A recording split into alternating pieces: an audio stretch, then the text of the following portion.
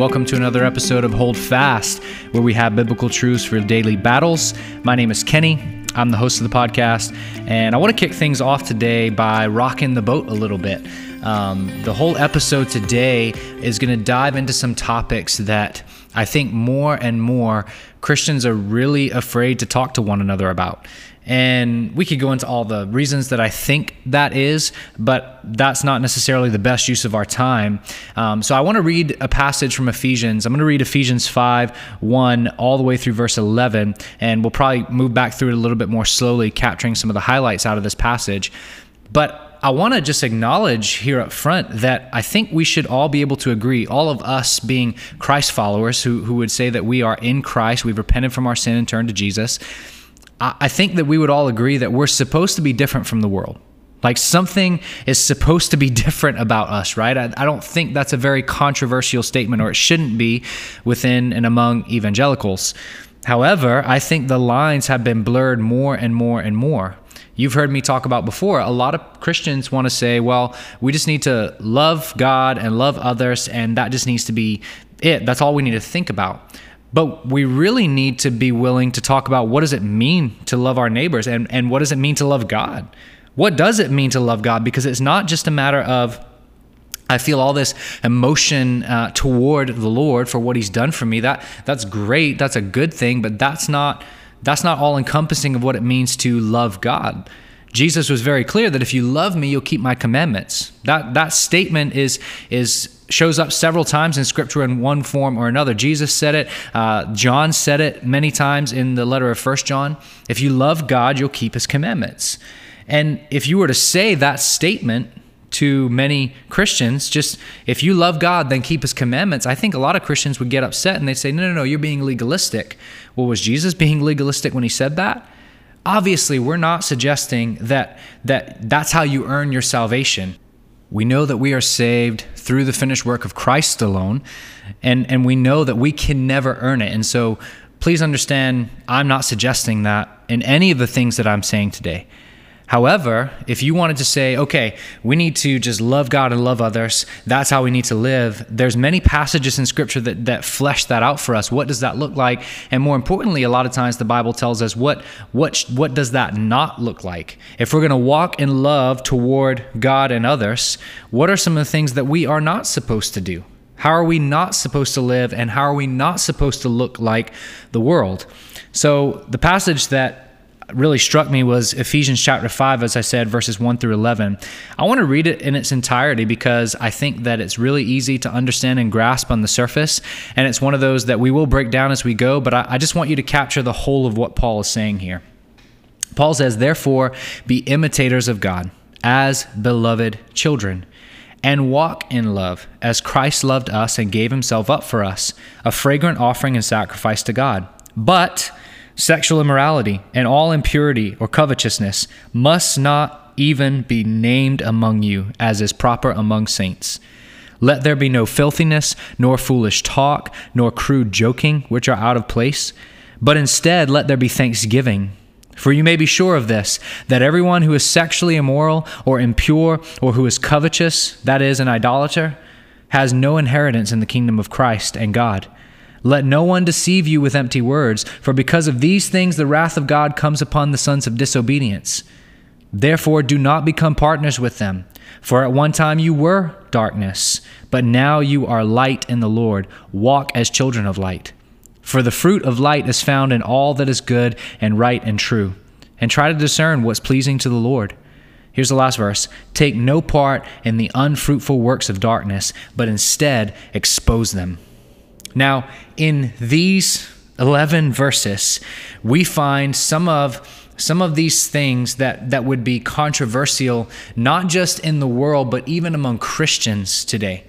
When we talk about crude joking, when we talk about covetousness, when we talk about sexual immorality, or at least some forms of sexual immorality, that's something that can be controversial among even those who would profess to be Christians. And Paul's very clear here. He says, look, I want you to walk in love as Christ loved us, but you need to understand what that doesn't look like. It doesn't look like sexual immorality or impurity or covetousness. It doesn't look like filthiness or foolish talk or crude joking. These things are out of place. They're not proper for the saints. Instead, it looks like, he says, thanksgiving. Instead, it looks like walking in holiness and walking in the light. Because the fruit of the light, in verse 9, he says, is found in all that is good and right and true. And so I want to analyze a few of these things that Paul lists here that should not even be named among you. Number one, sexual immorality. Now, this is probably where I'm going to rock the boat the most in this podcast, and I may do some further podcasts fleshing out some of these a little bit more. But the works of sexual immorality is anything outside of, anything in regards to sexual intimacy or sexual acts that is outside of one man, one woman in the covenant relationship of marriage. Anything outside of that relationship is sexual immorality. And the Bible defines that very, very clearly. And yet, you have so many people who are struggling with sexual immorality on many fronts, whether it is in our culture homosexual relationships, or maybe it is pornography, or maybe it's constantly living in the lusts of your thoughts and intentions toward other men or other women, whatever that may be. That's sexual immorality. And Paul says it should not even be named among you. And yet, there's been more and more tolerance given to these things in Christian circles. They've been named not sins, but struggles, right? And we want to be sensitive. We want to be full of grace and love. I'm not suggesting that we turn into legalistic people who just cast everybody out who has a struggle. But I do think that we need to be clear about the things that the Bible is clear about. And the Bible, Paul says, it shouldn't even be named among you. It's not proper among the saints. This is how the world lives. This is how those who walk in darkness live. This is not how those who are in the light are supposed to live. Impurity, which relates to sexual immorality, but that word impurity really can relate to any act of wickedness. I mean, you can almost throw anything into the category of impurity, right? That has to do with sin. Because all sin is impurity or covetousness. Now, here's one that I think we would all to some degree say is wrong, but it's something that we all, I think, to one degree or another struggle with. We want what other people have. We're not content with the lives that we have, not just even our possessions, but our relationships. We look at somebody's marriage and what we see is what they portray outwardly, and what we see is what they put on social media, and we think to ourselves, if only my marriage were like that, if only my kids behaved that way, if only my job was that fun, if only I made as much money as them and could do all of the things that they do, if only I could have that too. It's not contentment. Paul says it shouldn't even be named among you. And let's not forget that he's putting this in the same sentence as something like sexual immorality. And so for some of us, we would put sexual immorality on this plane of saying, well, yeah, there's some things there that are really, really bad, but covetousness, I mean, come on, like, is it really that bad? And Paul says, yeah, it shouldn't even be named among you. Don't let there be filthiness or foolish talk or crude joking. There's something that I think a lot of people really struggle with. Crude joking, not even just jokes that have inappropriate sexual innuendos, but joking at another's expense. And we make fun of things that ultimately are sinful. God forbid that we are entertained by and humored by the very things that Christ shed his blood for. And please understand that I am talking to myself. I think one of the areas that we struggle heavily with this, many of us, is in the entertainment that we consume. Are we allowing ourselves to be entertained by things that are sinful and wrong, and we excuse it away and we go, well, I'm not doing it, but you know, it's there, that's happening on the screen. I'm not really participating in that. My conscience is stronger than yours. Paul says these things should not even be named among you. Don't let them be among you. They're out of place. Instead, let there be thanksgiving. And then he goes on, he says something even stronger in verse 5, and he says, for you may be sure of this, in case you're wondering just how serious this is, and I apologize for the trains. No matter how many times I record an episode, one is going to go by. No matter when I do it, a train's going to go by. So you're just going to have to deal with those with me.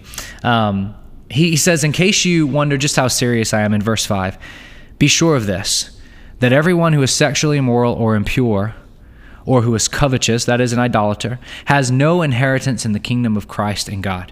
Again, Let's take the totality of Scripture here. Paul's not saying if you commit these sins, you lose your salvation or you can't be saved. He's saying that the people who live these lifestyles don't inherit the kingdom of God. These things are characteristics of those who are not in Christ, but you are in Christ. Don't live that way. Because when you live that way, you're living as one who has no inheritance in the kingdom of God. Let no one deceive you with empty words, for because of these things, the wrath of God comes upon the sons of disobedience. So who deceives us? Well, first of all, the world deceives us and Satan deceives us, right? Into thinking that these things aren't that bad. But now that deception is even creeping into the church. And you've got pastors out there who are lessening the language of Scripture. And they're saying, I don't... These are just struggles that people have, and you're just a little bit broken, and you're struggling with these things. And I know you got some guilt, and they're afraid to call out sin. But Paul says this is why the wrath of God is coming upon the earth, is for sins like these. And you're going to be half-hearted about it and say that it's not a big deal. How dare you? If you're going to be imitators of God and walk as beloved children and walk in love, then these things can't be named among you. Otherwise, you're not walking in love. Otherwise, you're not walking as a beloved child of God. Instead, you are in the light. At one time you were in darkness, but don't forget that Christ has redeemed you and set you free from these things. You are a child of the light. Therefore, walk as children in the light. And he defines that for us. The fruit of the light is found in all that is good and right and true. All of the things that we see in God's word about what it means to walk in goodness and righteousness and truth. That's what it means to walk in the light, and try to discern what is pleasing to the Lord. And this is a big verse here, because you know what we do? We get up to verse 10, right? And we say, okay, so no sexual immorality, no covetousness, no filthy talking and crude joking. Okay. Where's the line, right? What is it that I have to not do in order to avoid sin? Like, how far can I go with some of these things? Like, what is crude joking? I mean, can I tell a little joke over here that kind of is a little bit crude, but in the right context is okay? And can I have a little bit of sexual immorality, but as long as I'm not committing full-blown adultery, it's okay? And I mean, can I just have some struggles with some of these things? Can I just be human and be one of the guys or one of the girls, or however you want to view it, and just loosen up a little bit? Can't I do that? Paul says, no. Don't think that way. Don't think about what do I need to avoid in order not to sin. Instead, try to discern what is pleasing to the Lord. And first and foremost here, it's pleasing to the Lord to avoid these things. But more than that, how can you live in love? How can you walk in righteousness? What are the things that you can do that do please the Lord? Instead of asking, well, what do I need to avoid in order to not displease the Lord? I'm tripping up over my own words here. What line do I not need to cross to avoid displeasing the Lord? And Paul says, no. Try to seek to know how you can please the Lord and take no part. Here's the last verse. Take no part in the unfruitful works of darkness. Understand that all of these works that Paul has listed off here, they're unfruitful. They may gain temporary pleasures, but that fades. That doesn't have fruit that remains in your life. They're unfruitful works of darkness. And not only does Paul say, take no part in these things, he says in the last statement there in verse 11, instead, expose them. Expose them. Call them out, right?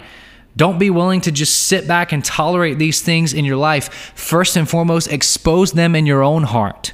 Expose them in your own life. Be willing to call out sin and repent from sin in your own life, and then love your brothers and sisters in Christ enough to expose them in their lives as well and to call them to repentance and remind them of the joy that's found in Christ when we walk in his love and his light and his holiness.